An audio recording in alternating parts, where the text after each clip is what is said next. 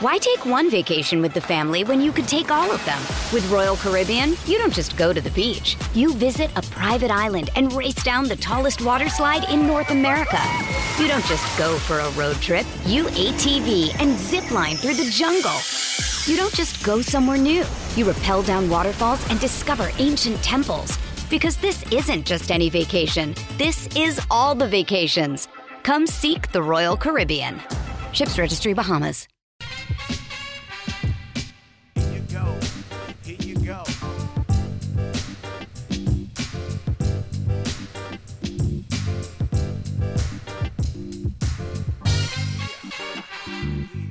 Hunt for Orange October. That's the Nothing Personal word of the day for Wednesday, January 31st, the final day of the first month of 2024.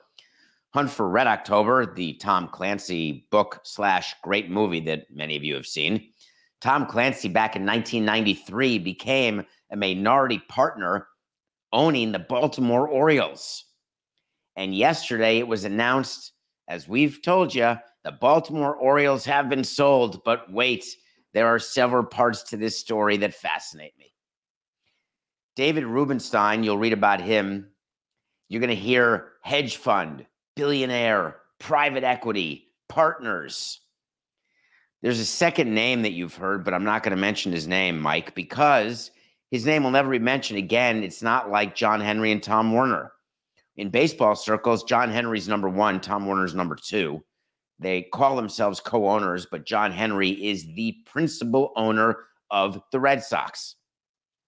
David Rubenstein will be the control owner, the principal owner of the Baltimore Orioles, but not tomorrow. This transaction is another in a long line of step transactions where an owner, current owner, says, I would like to take some money off the table. I would like to get a cash infusion. I'd like to stay in charge. And then over time, you can buy the rest of it and take charge yourself. That has happened with numerous teams. It's currently happening with the Cleveland Guardians, with David Blitzer and Paul Dolan. This initial transaction has David Rubenstein owning 40% of the Orioles, then getting the rest of the team not at a specified date. Like in any great Tom Clancy movie, this deal only closes when Peter Angelos croaks. Now, the funny thing about Peter Angelos is that he's been completely out of sight, maybe even out of mind. He was always this very ornery presence at owners' meetings. He made his money in asbestos litigation, and he got the team in 1993 in an auction where Jeffrey Loria, the later owner of the Expos and the Marlins, in an auction bid $172 million for the Orioles. Angelos bid $173 million. And you'd say, wow, what a coincidence. The fix must be in. It was actually an open auction where it started like at $120 million, 121, do I have 122, 123, and kept going back and forth inside a courtroom where the auction was held. And then finally at 173, Jeffrey Loria bowed out. The funny part about $173 million back in 1993, it was an outrageous amount of money. The Orioles were not worth that. They were already in their new ballpark. They already had a media deal. Masson was not even a glint in anybody's eyes at that moment. The Nationals were not even a thought. There was still, the Expos hadn't even had the 94 strike to complain about. That's how long ago this was. And Angelos got the team, and according to Jeffrey's bankers, I was finishing law school at the time and taking the bar. I was not involved other than I was at the hearing when Tom Clancy, Peter Angelos, Bill DeWitt, the current owner of the Cardinals, for those Cardinal fans, he was there, a part of these bids, a part of this auction. So the numbers would not indicate. Jeffrey's bankers said to him, stop, don't go any higher. You have no access to capital to spend more money on the Orioles. It's not a deal that can be closed right now. The real number for the Orioles at that time, the high was about 150. So it really went above and beyond. Now there's a lot of things that are being written. $1.725 billion. People in baseball are despondent that the Baltimore Orioles are being valued today at $1.725 billion. We talked about Adam Silver's extension that he's getting in the NBA. We talked about Roger Goodell's extension that he got in the NFL. We talked a bit about Rob Manfred and the job he's done as commissioner. But when you look at the asset values and you look at the recent transactions in the NBA, look at the recent transactions in the NFL, there is not one NFL team that would go for 1.725. And in baseball, you had the Marlins go for 1.2 7 years ago. And now the Orioles, 7 years later, the Baltimore Orioles, Baltimore, are going for 1.725. From the Angelos standpoint, this deal was definitely going to happen. And the reason why is that Peter Angelos, who has dementia, is not involved in the operation of the team. He's not the control person of the team. His son, John, is. He's got two sons, John and Louis. John and Louis fight. They don't fight the way brothers fight, like on the playground, yelling to mommy. They fight about money. They fight about control. They fight about power, and they fight through the courts. Lovely family. It is a lot like Succession. And so what they decided was that Peter is going to get his wish, because it was always Peter's wish that this team be sold, not given to the sons. So the sons, John, will get to run the team until Peter dies. And it sounds like everything's kosher, normal. It's just a tax play. So if you think about something, if you have a large estate, let's just, for mathematical purposes, say that the estate tax is 50%. That means if you die with $100 million, you have to pay taxes, let's say, on 90 million of it. That means you have to write a $45 million check to the government, and you get to keep and pass down to your family 45 million plus the first 10 or 12. There's a law that says the first 12 million is not subject to estate tax. But I'm trying to make the math easy for you. If you sell something while you're living, you pay a capital gains tax. Let's just say that Peter Angelos bought the team for 200. It was 173. Just say 200. And there's debt involved, but just say 200. And say he sells the team for $1 billion, and he owns all of it. That's an $800 million gain. You pay capital gains on that of 30%. So just say he's writing a $240 million check to the government if he sells today. Then he gets to keep the proceeds. So he's got 800 of profit minus the 240 of tax. I don't want to make you do math too early in the morning, but just say he's got $560 million, and then he croaks. He's then got to pay 50% of that 560 to the government. So that 560 goes all the way down to 280. Now, these are crazy numbers, but I'm just explaining to you that when a guy who's about to die is about to die, you don't see him selling his assets, because it's like double taxation. The reason why the Orioles want to do a 40% sale right now is because by taking a cash infusion, what the Orioles are able to do is have operating money, not money to increase payroll, not money to give to players, money to put into the family that is repayment of capital contributed by the Angelos family to run the Orioles, pay down some debt, which helps your cash flow. But then they're waiting for the other 60% until Peter dies. Very strange. What day will that be? Well, normally step transactions, like the way A-Rod is buying the Timberwolves, where I think that deal's done, actually. There are dates. You will get 40% on January 1st of 2024. Then you will get another 10% on each January 1st for the next 6 years until you're at 100%. It's specified in a contract. I have never seen a contract which is dependent on the death of the actual owner of the underlying asset. Now, of course, it can happen when you're selling your house and say, hey, my estate will sell my house. I don't want to sell my house. You can have the house once I'm dead. But it's just interesting in that David Rubenstein is not exactly a spring chicken. He's 74 years old. and he's getting zero control. Zero. Now, he could go to owners' meetings, but he can't go to the meetings where it's only one person per club, the special meeting after the meeting. He doesn't get the final say on whether they extend, Holiday, the number one prospect in baseball. He doesn't get any power. He's a limited partner, and that's it. And so is the power going to come in 5 years, 6 years, 2 months, 3 months? We thought Peter Angelos has been dead for 5 years, but it turns out he isn't.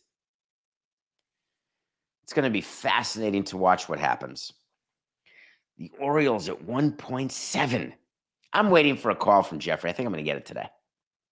He's going to call me and say, we got Jeter to give 1.2. Oh, my God. Thank you. I know he's appreciative. So you're going to read all about this transaction, and I just want to make sure you've got the facts of it. Make sure you're able to talk about it when people talk about it so we're getting a lot of stories like that where we're telling you things that are happening. It's not being reported exactly that way, but then you've got the information, and then all of a sudden it comes out that we're right about things. And then we all look good. We're here. Coco and I were talking about that the other day. We're here to make you all look good when you're talking to your friends, family, coworkers. So the background of the Oriole deal at 1.725 is not ideal. So you'll hear that couched in many ways, that the Orioles are making an investment in renovations. There may be a new ballpark coming. There's uncertainty with the value of the network. The network's not involved in this deal. There's uncertainty in what the TV revenue will be for the Orioles. True. All sorts of teams are using that uncertainty as why they're cutting payroll, not signing players, why valuations are down. You wonder why it's the biggest sports business story of the year, the bankruptcy of the regional sports networks and what's going to happen, because teams with their expected revenue, it's going away, and that hurts what your team is worth. But either way, from Rubenstein's standpoint, there's only 30 teams. Eventually, even if he's too old to realize it, he'll be a control person. He'll have the asset.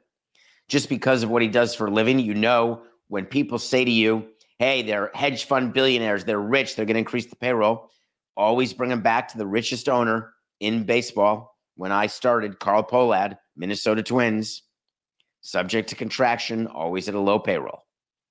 There is no correlation. The Steve Cohen situation, hey, I'm a multi-billionaire hedge fund guy, I'm going to lose money. I'm going to raise the payroll. Well, you know the answer to that already. We told you to do it for 5 years, and that's it. And then it becomes not tax advantageous to pump money into a losing operation, and he's going to stop. So at some point, the Mets will have to find a way to make it on their own. The way hedge fund billionaires become hedge fund billionaires is that they don't pour good money after bad. They don't make bad investments. But being one of 30 is pretty cool. One of 30. I guess in football, it's one of 32. I've got a message for Ben Johnson. I don't know you, Ben Johnson. He is the offensive coordinator for the Detroit Lions. They had a fun season. It was fun to be on that ride all the way to the NFC Championship. Should have been in the Super Bowl. Feels good to be in a locker room with Dan Campbell. You feel like you want to run through walls for the guy. Great situation, great players. Everything's great.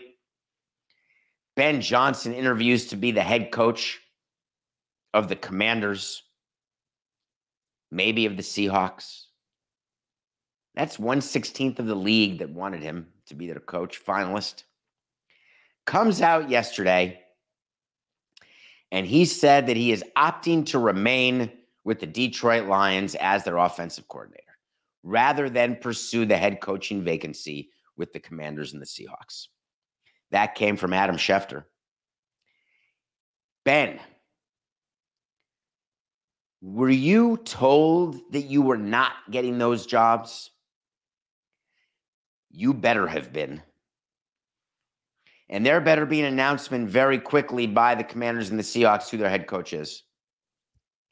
If you were still a candidate for either of those openings, and you were not told you're not getting it, in the old, we're about to fire you, but we'll let you resign before we fire you, and we can publicly say that you resigned, but we'll all know it's the greatest bunch of horse hockey ever, we will absolutely have no problem if you say you pulled out of consideration 1 minute after we told you you're not in consideration.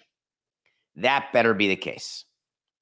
Because if he actually were a finalist and he is telling you that he'd rather be an offensive coordinator than a head coach, then I believe that will be his last chance to be a head coach.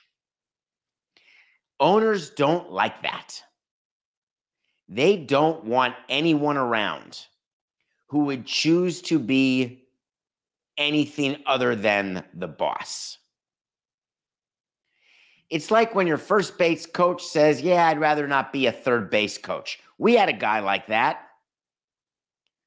The entire organization lost respect for the guy. I can't focus on too much, can't handle it. Yes, you can. No, I can't. I just like doing what I do. That's not what Ben Johnson said. I can only handle being an offensive coordinator. It's too much. That's all I want to do. Then why did you interview to be a head coach at all? How did you become a finalist? You obviously wanted to be a head coach. To be fair to our first base coach, he never interviewed to be a manager or to be a third base coach. But the point remains that either you want more or you don't. And I'm not going to impugn those who don't. I can question it, and I can make judgments on who I want to work for me on my team. I want everyone on my team to want what they don't have. I want everyone to want to climb the ladder, to be more, to make more money, to have more responsibility, to be in more rooms where stuff happens. I don't want people settling for middle management. And make no mistake, offensive coordinators are middle management. I'm sorry. Oh, but they call the plays. Very, very important. They sit in on the personnel meetings. They devise the game plan. Nope. You're either the main man, the head honcho, the head woman, the head there. Can't even, that expression's gone now. Main man, done. Can't use it. I guess we'll have to edit it out of the show. 4869. You're either the boss or you're not. Oh, I have another way I can do that. All right, wipe it. Kids out there, cover your ears. 4869. You're either the boss or the bitch. And I want people to be the boss. A bunch of names came out yesterday with similar things. Gerard Johnson told teams, I'm going to be the QB coach under DeMeco Ryans. I don't want to be the offensive coordinator. Bobby Slowick, I'm staying with the Texans. I don't want to be anything other than that. He interviewed with a bunch of teams, was not a finalist anywhere, and then parlayed it into a raise and an extension. Let me differentiate that from Ben Johnson. I love when employees use leverage, when a minor league manager uses leverage to me saying that he's about to be poached to be a AAA manager when we have him as a AA manager, so you better pay me. There's a lot of that goes on in baseball where friends help friends out. If you've got a friend with the Astros, you say, hey, will you do me a favor and ask permission to interview me? And then say you're going to hire me to be the AAA manager at 120 grand because I'm making 80 and then I'm going to get an extension at 95, even though they only wanted to give me 80 and everybody's a winner. So as a team president, I was always cynical. I wonder where that came from. Always looking out when employees would say to me, hey, I may leave, pay me to stay. Sometimes we would say, see you later. Thanks for the memories. Other times we would say, oi, crikeys, we don't want you to leave. We'll give you that raise and extension. Is it possible that the Texans wanted Slowick to stay and that he never was actually going to get one of the jobs and he got interviewed as a favor? Yes. Is it also possible he was on the list of a great up-and-coming coordinator, got interviewed and just wasn't ready and decided for safety and security and an extension, which, by the way, will certainly have an out if he becomes a head coach elsewhere? I have no problem with what Bobby Slowick did. The reason I'm getting on Ben Johnson is Ben Johnson wasn't going through the motions. He wasn't using his head coaching interviews as leverage to get more money under Dan Campbell. And I'm in on all those. He was actually going to be a head coach. Who doesn't want to be a head coach? David, what if you only get one try and you got to go with the team that won't lose because then you won't be around? That's what people are saying, that Ben Johnson wanted to win a Super Bowl. Ask anybody, would you rather win a World Series as a hitting coach, or would you rather manage a big league team? 100 out of 100 people surveyed. Top 5 answers on the board. Number 1, 2, 3, 4, and 5 are all the same. Yes. I want to be in the manager's office. No, I have no aspirations to be that way. Get out. Fire you. Sitting there with no aspirations. So you think that Ben Johnson doesn't have aspirations? You think it was a bad time? Maybe he's got family situation. Don't know. That's total rumor. No idea. There are people who don't want to move. When we moved from Montreal to Florida, I will never forget this, except I've forgotten it. We had a pitching coach in our system who we wanted to move with us to Florida and did not want to leave Montreal. And then we had a pitching coach who was part of the Jupiter team who didn't want to move out of Jupiter because his family was there. And we wanted to promote him to AA, AAA on his way to becoming a big league pitching coach. And he said, no, I'm happy at, $50,000 a year because I'm with my family. And you may think that I have contempt for that. And you'd be right. And I'm happy to wear it. I wanted people in my system who had an eye on advancement, who understood that the rules of engagement when you're in baseball is that you're going to live in different cities. You're going to move. When you're in the sports world, one of the things I tell people who are trying to get into sports is, are you willing to move? No, I'm only looking at teams in New York. Well, then don't be in sports. If you really want to be in sports, you should be on a plane to Indianapolis tomorrow and be just fine living in Detroit, Milwaukee, LA, and then moving to Sacramento. If you make it back to New York, great, but you may never come back. That's what life is in this industry. We're going to find out a little more about Ben Johnson. You haven't heard the last of this. But I'm going to give you an official wait to see about it. And I believe that owners, when they look at what Ben Johnson did,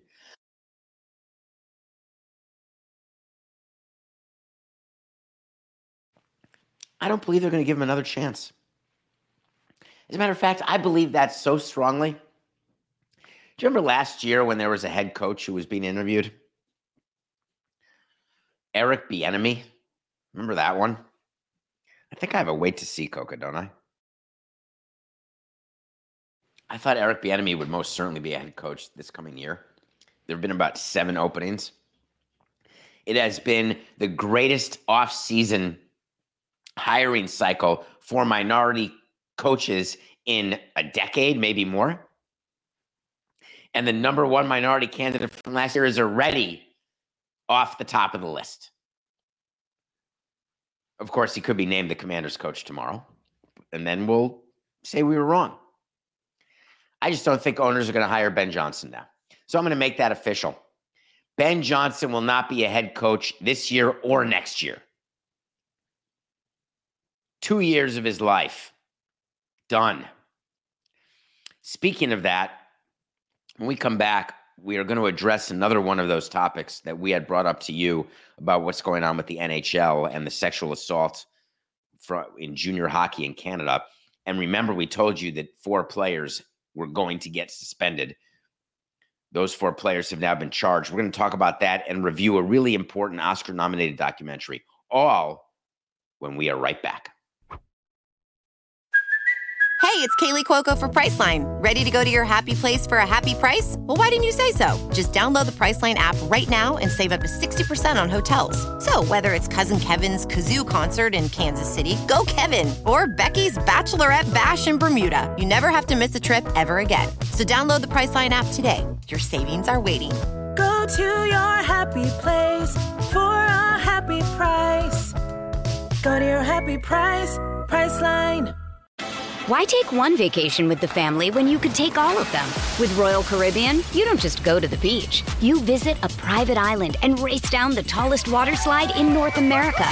You don't just go for a road trip. You ATV and zip line through the jungle. You don't just go somewhere new. You rappel down waterfalls and discover ancient temples. Because this isn't just any vacation. This is all the vacations. Come seek the Royal Caribbean. Ships Registry, Bahamas. Another day is here, and you're ready for it. What to wear? Check. Breakfast, lunch, and dinner? Check. Planning for what's next and how to save for it? That's where Bank of America can help. For your financial to-dos, Bank of America has experts ready to help get you closer to your goals. Get started at one of our local financial centers or 24/7 in our mobile banking app. Find a location near you at bankofamerica.com/talktous. What would you like the power to do? Mobile banking requires downloading the app and is only available for select devices. Message and data rates may apply. Bank of America N.A., member FDIC. Welcome back to Nothing Personal. It's David Sampson. Matthew Koch and I come to you every day, 8 a.m., live. One of you had a question on davidsampsonpodcast.com. We're going to get to that with Joel Embiid and missed time. It's something that we addressed yesterday as well with the NBA. We've been really good at that recently, addressing things that then become news. Being on the right side, I'm pretty proud of that. Let me review this movie. I watched a movie yesterday. I'm still mid-Lost binge. I'm now season 3, episode 18. Can't stop, won't stop. I still love it. There's an Oscar-nominated documentary called Bobby Wine, the People's President. I was interested in this movie because 2 summers ago, I went to Uganda. I went gorilla trekking in Uganda, spent some time in Entebbe. And I didn't know my history. I wasn't aware of Bobby Wine, who is a musical sensation, a rock star, if you will, who is trying to run for president. And in Uganda, they say there's a democracy, but the democracy means you vote for me or we kill you.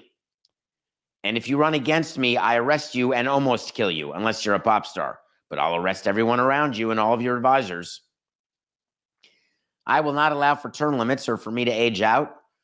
I'm going to be 75 and still ruling because I am running Uganda and the people love me. Turns out people in Uganda don't really love their current president. Turns out that when they say the current president got 58 or 62% of the vote, there's no way to know. You people want no democracy, or you want democracy as a shell? I would encourage you to watch this movie.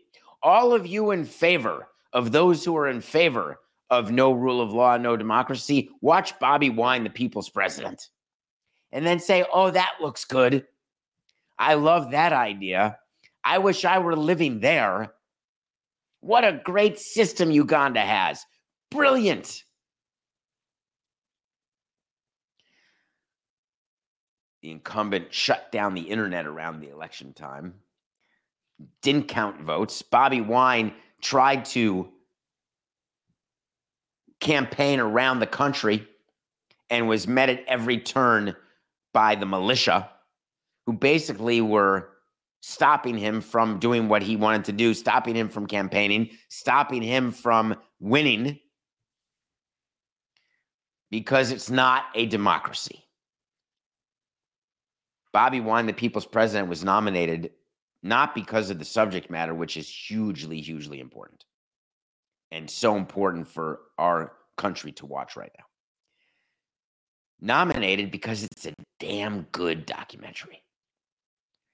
They have interviews. They've got live cameras happening when real stuff is happening that you just get lucky that the cameras are on. It sort of reminds me of the PGA Daily Show that was being filmed when all of a sudden the Live Tour got announced, a year ago. You just get some really interesting things on tape that you would not normally get without a recreation.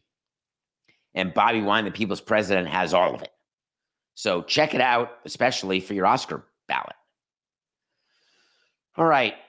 I want to follow up a little on the NHL story. The 4 players from the NHL, remember them?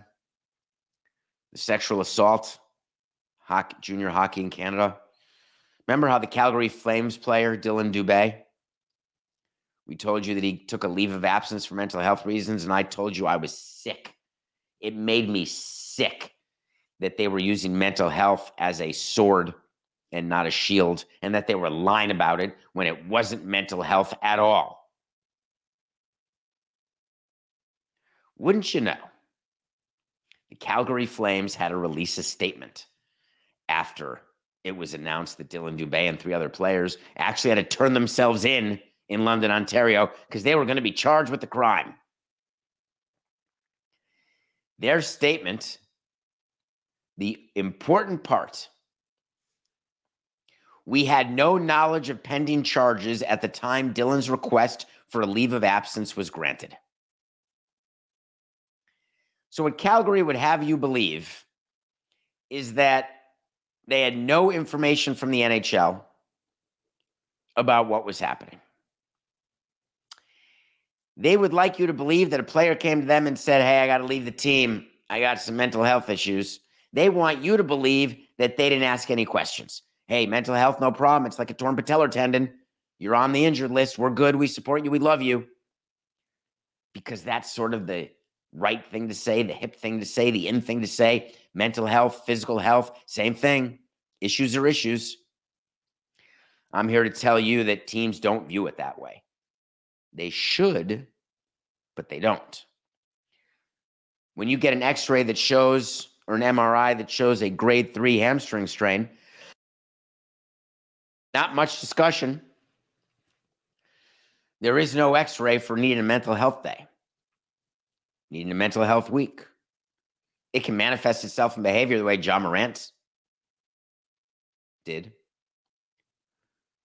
But you think it's a little coincidental that Dylan Dubé asked for a mental health leave and the Calgary Flames said no problem taken, and then all of a sudden he's charged when the investigation had been ongoing for a long time? As a matter of fact, wouldn't you know, Dylan Dubé's name was involved in the investigation that's been going on for a long time. So what, the Calgary Flames buried their head in the sand and said, oh, this what a coincidence. I don't believe in coincidences. They do. It's got to be a total coincidence that he's involved in this thing with junior hockey, but he needs a mental health break. Don't you think it's more likely that he went to the team and said, hey, guys, I'm sure you're not going to want me around because what a distraction I'll be. I'm happy to just take paid leave. Never heard a player say that before, ever. I think it's a little more likely that Calgary said, we are going to put him on administrative leave. It's exactly what Gary Bettman is doing to all 4 of the players. Wow, what a coincidence. 4 guys at once. But we want to give some cover, so we're going to use mental health. How dare all of you involved? And then you make it worse by saying in your statement, hey, we had no idea of the pending charges. Careful wordsmithing there. We had no idea of the pending charges. They weren't pending when he took his mental health leave. Chachi. They were contemplated. They're currently pending. What you should have said, but you couldn't say because you didn't want to outright lie, if you're the Calgary Flames making a statement, is we had no idea of the players' involvement in this horrific event. Where does it say that in the statement? Oh, yeah, it doesn't.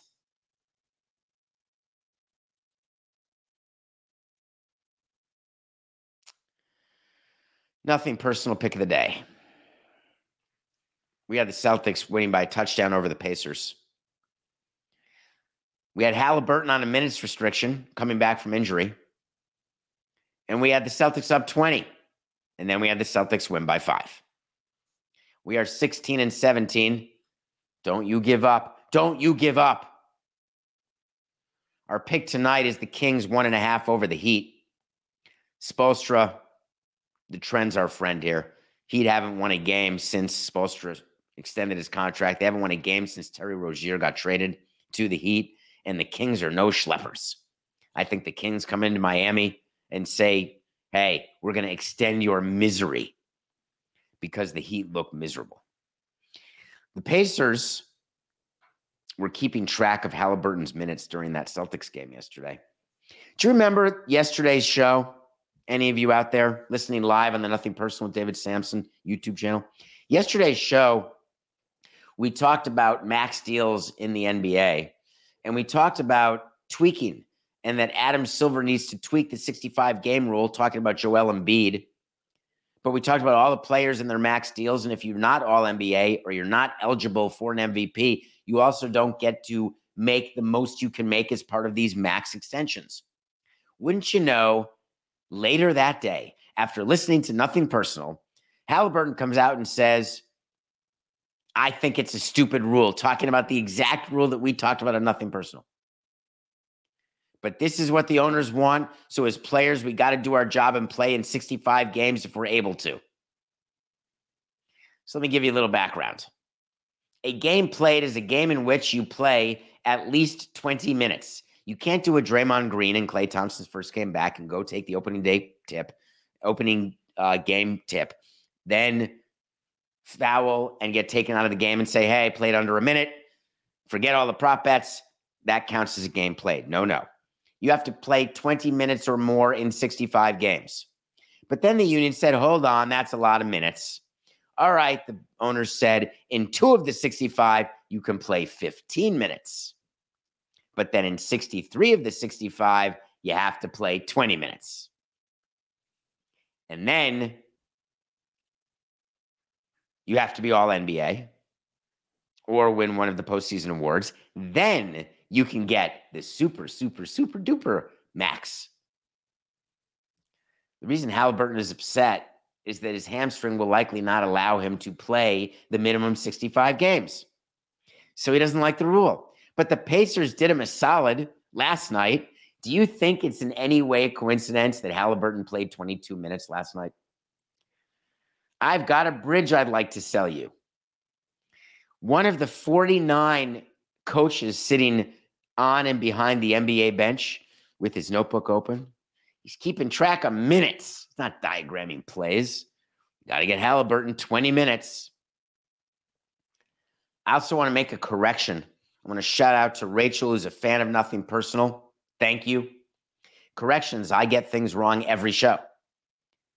It's just me. Coke is in my ear. I have a screen in front of me with a list of topics. That's it. 45 minutes straight through. I make mistakes.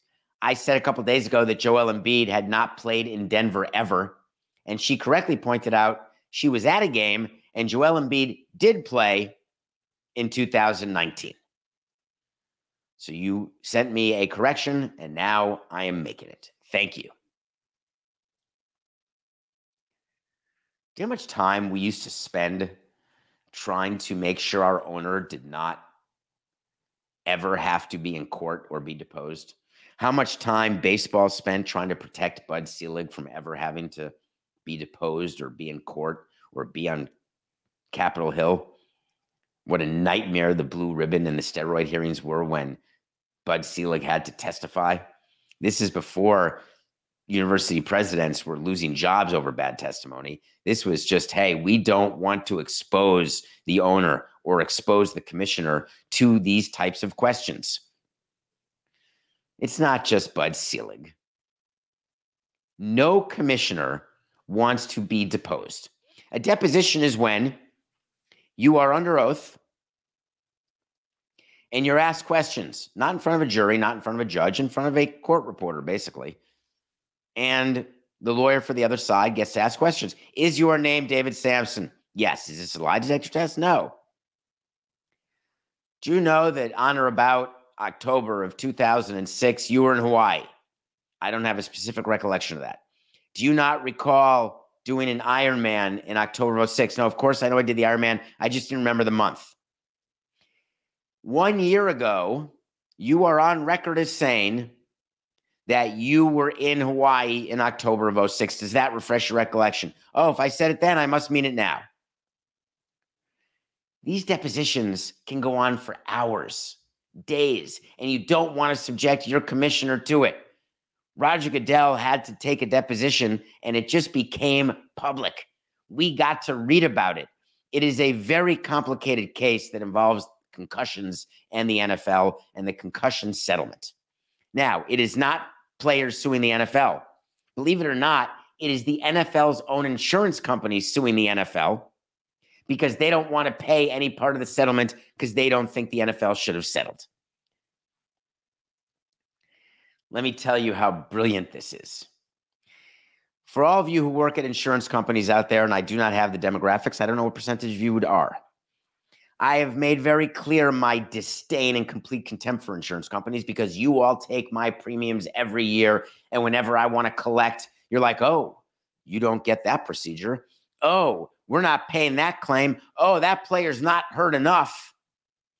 Oh, you don't want to put that through your home insurance. It's just going to increase your premiums. You might as well self-pay that. I think everybody knows what I'm talking about. God, I hope so. They're always quick to take your premiums. If you don't pay on time, they'll cancel your buttocks. But once you actually want to get a claim in, they will delay and delay and delay and sue. I've had to sue insurance companies 10 times to get claims. It's a joke, waste of legal money. Love you, Wayne. I know it's not a waste for you, but man, it's a waste. So Roger Goodell is deposed in this lawsuit because the insurance company doesn't want to settle and the National Football League can't settle because they need the insurance company to pay for all of the money that they're giving to the players. Roger Goodell then sits on the stand and makes a mess. Roger Goodell, the brilliant commissioner, multi-$100 million that he's made as commissioner. Roger Goodell, during a deposition, actually said there is a positive for our league when one of our former players donates his brain to science after committing suicide. The lawyer was like, huh? Well, no, it's great whenever we can learn. It's obviously horrific that the player killed himself, but boy, it's great to get a brain that we can study. Hey, how do you feel about concussions in the NFL? Are they related? No, we don't really know that for sure. Are you aware that players are suing you right now because you covered up how dangerous football is? No, I'm not quite aware of that. Plausible deniability, right, Mr. Right lawyer? That's what Roger says to his lawyer. I don't have to say I was aware of that. Do you think that an NFL player can sue the league, claiming that the league ignored and downplayed the dangers of the game, leading to that player's head injuries, and you think that the commissioner is not aware of that lawsuit? What world are you living in where Roger Goodell is not aware of a lawsuit around CTE, which was the biggest issue facing the league and continues to be as they try to get the youth to play football while ignoring the dangers of the game and the violence that we crave? How dangerous is the playing in the NFL? He was asked in a deposition. Oh, it's just like walking down the street or sitting on your couch. It's no problem. It's easy. Well, it sort of looks a little different when people are crashing into each other at full speed. But we've got the kickoff rule. We're really trying to stop those. Why are you trying to stop big hits? Are they bad for you? Do they hurt? No, they're fine. It's like walking down the street. Same risk. You can get hit by scaffolding. New Yorkers know that. Someone could drop a penny off the Empire State Building. Not good. Not good. The other thing that commissioners do that you don't want them to do is when they actually say something that is totally contrary to what someone else is saying. When you're supposed to rehearse, you get prepped. Rehearsal is the same as prep. Don't worry, nothing nefarious or unsavory. But when you're being deposed, your own lawyers do a mock deposition first. They go through Q&A. They prepare you for what to answer, how to answer when you are deposed. This is normal, standard operating procedure. And you know others who are being deposed, in this case, the general counsel, Jeff Pash, you've got to be on the same page. Jeff Pash, under oath in part of these depositions, when asked about injuries and et cetera, hey, I think we've agreed and said that there are long-term effects to the violence. And Roger Goodell had said, no, we haven't agreed to that. We don't know that. Which do you think is true? Do you think the NFL is aware of the correlation between the violence of the sport and the long-term brain injuries that are suffered when players get too many concussions? Sometimes one is too many. Or do you think that they're not aware of it? Part two, do you think they're aware of it and are doing something about it because they want to make lives of their players better in later years? Or part two, are they doing something about it only up to that which is required by the settlement, including making sure that the settlement encompasses all future claimants and they can completely forget about anything related to head injuries going forward? I wonder which one you're tempted to believe. We heard from a former commissioner as well in this lawsuit. This is a very big lawsuit, folks. Paul Tagliabue also testified. And his big addition to the proceedings is, yeah, I don't remember much. Long time ago. That's called preparation. Hey, do you have the time when you're under oath if someone asks you that? I was always taught the answer is yes. 99 out of 100 people, when you say, do you have the time? They answer with, yes, it's 1:42 p.m. Or yes, it's 8:44 a.m. That's answering too much. They didn't ask you what time it was. They just asked, do you have the time? Depositions are tricky that way. And it's always good just to say, I don't exactly recall saying that, but I have it right here that you said it. Well, if you have that I said it, I may have said it at the time, but I don't recall the context. I don't recall the scenario, the situation. I am stumped. That was a very long time ago. Are you saying that you don't think that there are long-term risks associated with playing football? I'm just saying that I've got as big a risk when I leave this courtroom, walking home to my $20 million apartment. It's going to be more about these leaked, not leaked documents, these now public documents. This lawsuit with the NFL and the insurance companies has been going on for years and years and years, and it ain't stopping soon. There are billions of dollars at stake. The commissioner at the end of the day had to agree to be deposed because he had no choice but not to settle. Why? Roger looked at his prepping attorneys, looked at his general counsel. He thought to himself, oh, I really don't want to do this, please, but it's just business. Love you, Roger. This is nothing personal.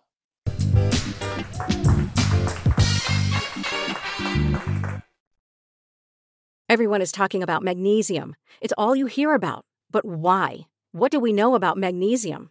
Well, magnesium is the number one mineral that 75% of Americans are deficient in.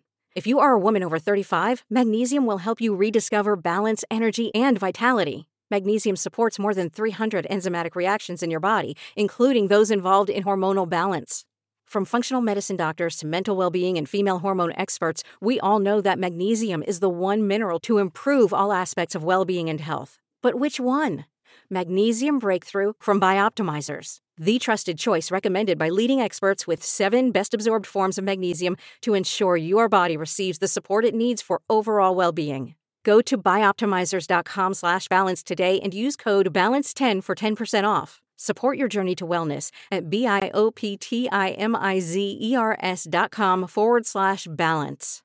Magnesium Breakthrough from Bioptimizers, your foundation to optimal health and vitality.